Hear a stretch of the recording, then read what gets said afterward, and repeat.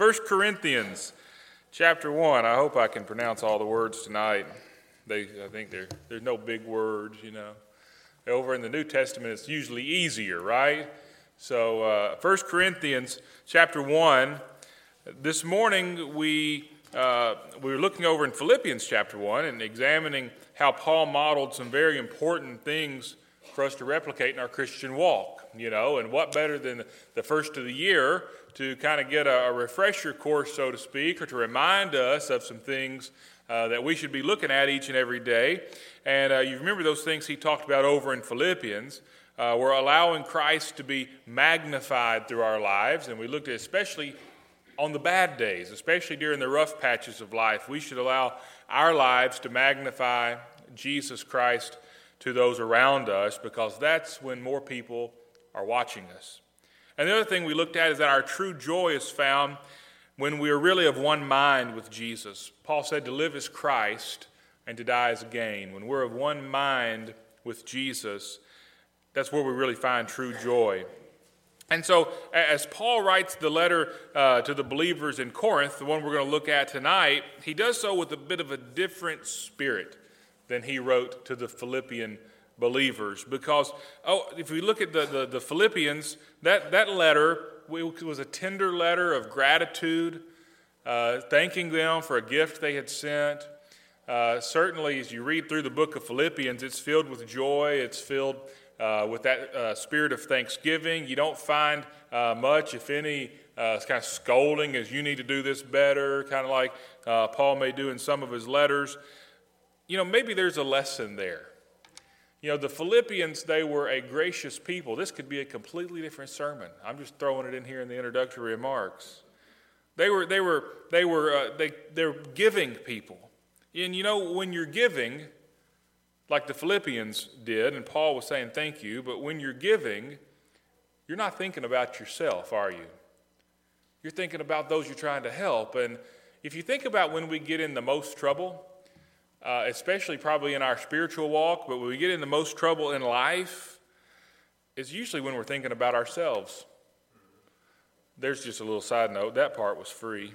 Didn't have anything to really do with 1 Corinthians, but we're going to get there. But the Corinthians, the letter that he writes to the Corinthians was different, because they're very prideful people. Lots of problems within that church, within that body of believers, because they did think about themselves. They thought very highly of themselves. They thought about themselves a lot. And we know that the gospel leaves no room for that. The gospel leaves no room for pride. The gospel leaves no room for self-centeredness, because it's not about us. It's all about Jesus and what he has done for us. And so through the gospel, we should seek to see how we can be used for his glory. That's what Paul points out to the Corinthians here. And if we're going to be used effectively for him, I think we can learn from some of the mistakes of the Corinthians. So read just a few passages of Scripture, a few verses of Scripture here tonight in 1 Corinthians chapter 1. Let's begin reading in verse 26. Paul says, "For you see your calling, brethren, that not many wise according to the flesh, not many mighty, not many noble are called. But God has chosen the foolish things of the world to put to shame the wise, and God has chosen the weak things of the world to put to shame the things which are mighty. And the base things of the world and the things which are despised God has chosen, and the things which are not to bring to nothing the things that are, that no flesh should glory in his presence. But of him you are in Christ Jesus, who became for us wisdom from God and righteousness and sanctification and redemption. That, as it is written, he who glories, let him glory in the Lord." Let's pray together tonight. Gracious God, thank you so much for giving us the opportunity to be back here tonight. I pray that you would teach us, you would allow your Holy Spirit to teach us in this time, and that your words would be spoken from here tonight, that we'd leave here tonight just seeking to live a life that would bring you honor and glory. In Jesus' name, amen. Don't plan to keep you long tonight. I don't know about you. My caffeine's worn off, you know. About the time I was getting ready to walk out the door to go to church, I'm thinking, I could use some caffeine, but then I'd be up all night. So just bear with me, I'm not highly caffeinated tonight, as I sometimes am. But something jumps out at me as I read through this text.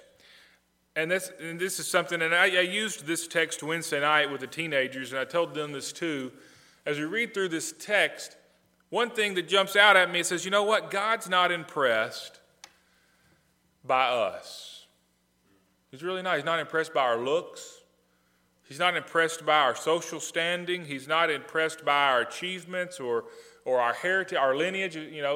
It's like I had a science teacher in high school in Louisville, and he was a mean little Italian man, okay? And he would walk in. He had what he called his word list. And it was just all these scientific words and with their little definitions. And he gave it to you at the beginning of the year and dare you lose that list. Okay? If you lost that list, you were pretty much dead. But if the class was too loud, the class was unruly, he'd walk in like this. That's how he did 3, And you knew that meant you had to copy the word list 3 times. That's what he did. Oh, it was really bad. He'd walk in sometimes with different numbers. 3 was the minimum. It'd go up from there. But he'd say, I don't care who your mama is. I don't care who your daddy is. This is what you're going to do. And there was one kid in the class whose dad was the prosecuting attorney, and he really gave that kid a hard time. I don't care who your daddy is. You're writing the word list, Well, when it comes to, God has given us a way to live, and it's like he doesn't really care what our lineage is. He has the same high expectations for all of us. He doesn't care about how big our bank account is. He has the same expectations for us all. Because as we read through this and we look at the first thing that Paul points out, we can see that he reminds them who they are. They're just normal, everyday people. They're just sinners. Remember, he said all have sinned and fallen short of the glory of God. They're not necessarily special. Now, they thought they were special. But look at verse 26. He says, for you see your calling, brethren, that not many wise according to the flesh, not many mighty, not many noble are called. You might not be the smartest person in the room, but if you're saved, you're called. You might not be the mightiest person in the room. You might not be the noblest person in the room, but if you're saved by the blood of Jesus, you're called. So I'm saying, remember who you are. Some people think they don't have anything to offer in service to God, in service to the church. And Paul said, note that he says not many are wise, not many are mighty, not many are noble. Some are.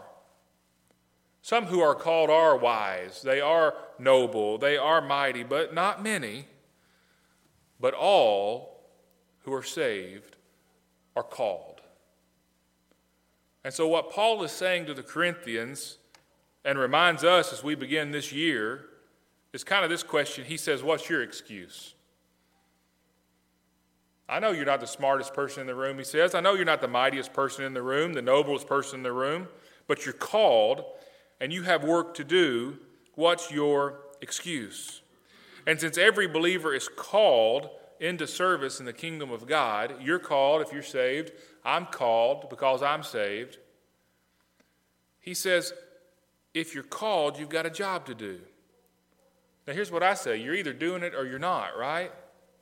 There's no in between. There's no, I'm going to get to it tomorrow. It's kind of like my yard, I've been waiting on all the leaves to fall. Well, they fell. Well, then it rained. I'll get to it later. Now, I'm thinking I might try to get out tomorrow, depending on how cold it is, before the snow comes, and get some of it done at least. But I tell my neighbors every time I see them, hey, I'm going to get to it. But guess what? I'm not so far. It's not like I've kind of done it. I just hadn't done it. You either do it or you don't. Same with our work in the church. You're either doing it or you're not doing it. And Peter echoes this over in 1 Peter chapter 4, verse 10, says, as each of you has received a gift, minister it to one another as good stewards of the manifold grace of God. In the English Standard Version, and I think in the New American Standard Bible as well, it says, as each of you has received a gift, use it. Well, that's what Paul is telling the Corinthians. Look, you're called. You're called and given a gift. Use it. Don't use excuses that I'm not wise enough, or I'm not strong enough, or I'm not smart enough. People don't like me enough. Use the gift God has given you. A little bit further over in this letter, in chapter 12, Paul talks about us all being part of the body of Christ. But he had to set this part straight in chapter 1 before he could get to this in chapter 12. But over in 1 Corinthians chapter 12, beginning in verse 14, he says this, "For in fact the body is not one member, but many." Talking about the church, the body of Christ. "If the foot should say, because I am not a hand, I am not of the body, is it therefore not of the body? And if the ear should say, because I am not an eye, I am not of the body, is it therefore not of the body? If the whole body were an eye, where would be the hearing? If the whole were hearing, where would be the smelling? But now God has set the members, each one of them, in the body, just as he pleased." You hear that? God set the members, you and I, in the body, not the way we wanted, not for our comfort necessarily, not because I really like these people better than these people, so I'm going to make sure everything I do in the church or in the work of the kingdom involves these people. That's not what it said God did. He said he set us in the body just as he pleases. Continuing in verse 19, it says, "And if they were all one member, where would the body be? But now indeed there are many members, yet one body. And the eye cannot say to the hand, I have no need of you, nor again the head to the feet, I have no need of you. No, much rather, those members of the body which seem to be weaker are necessary." So all members of the body, even if you're not the most wise, the wisest. See, I'm not. Even if you're not the most noble or the most mighty, you're called and you're a part of the body. So Paul reminds us of that as we begin this year, reminding us that we're part of this body and we have a job to do. Just like that description over in chapter 12, we can't just say, well, I'm not going to do my part, because what happens when a part of our body stops working? Well, we may end up in the hospital, or we may end up in the doctor's office. We say we're sick. We don't want our church to be sick just because we decide not to do our part. You have a place in the body of Christ, Paul says, no excuses. So the next thing I want to point out is he reminded them why God called them. Some people say God couldn't use me because you don't know what I've done, or you don't know where I've been, or again they say, well, he can't use me for that. I'm not smart enough to teach a class. I'm not smart enough to do this or that, or I'm not talented enough to do that. And Paul says, well, let me just remind you why God called you. In verse 27, it says, God has chosen the foolish things of the world to put to shame the wise. And God has chosen the weak things of the world to put to shame the things which are mighty. And the base things, meaning the lowest things of the world, and the things which are despised, God has chosen. And the things which are not, to bring to nothing the things that are. Why? So no flesh should glory in his presence. In other words, God chooses the lowly. God chooses the person who may think they're not so smart. God chooses the person who might not think they're mighty enough. And he uses them, and he allows his wisdom and his might and his nobility and his whatever other descriptive words we want to use to shine through that person to show that, no, that person doesn't have the power to do it, but God working through that person does. And so in what areas could he use you that maybe you or I don't think we're, quote, good enough to do?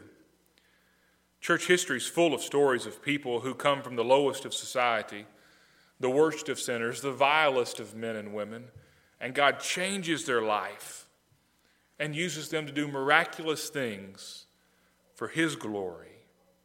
Wouldn't it just be easier if God got all the smart people to teach the classes, now we have some very smart people teaching classes. Don't think I'm saying just because people are teaching classes, they're not smart, okay? But wouldn't it be easier if God just chose to save all the good people? You think, well, maybe that would be easier. But if he did that, his glory wouldn't be what was shining. It would be the glory of the flesh. And verse 29 says he does all this so that no flesh should receive glory in his presence. The last thing Paul reminds us, or reminded them and reminds us as we read this text, is that we may not be able to do it, but we can harness the power that allows us to do these things. Look in verse 30. It says, but of him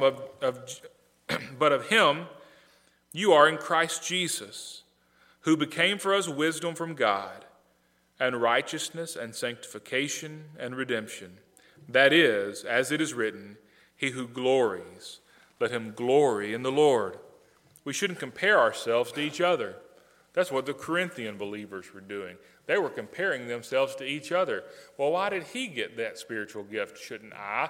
Aren't I wiser, and shouldn't I have gotten that spiritual gift? Why did she get that gift? Shouldn't I have gotten that gift? Well, I would so much have rather have had what she got than what I got. You know, it's kind of like I'd love to be able to play the piano, but you know what? I probably never will.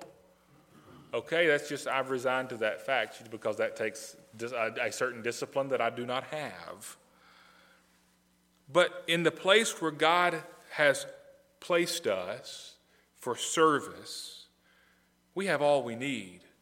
Because here's what Paul's saying. We have his all. We have Jesus's all. We have his wisdom. We have his righteousness. We have his sanctification. We have his redemption. Because of what we have in him, we ought to use it to live for him. God's called us. If we'll just get out of the way and allow him to work in us and through us.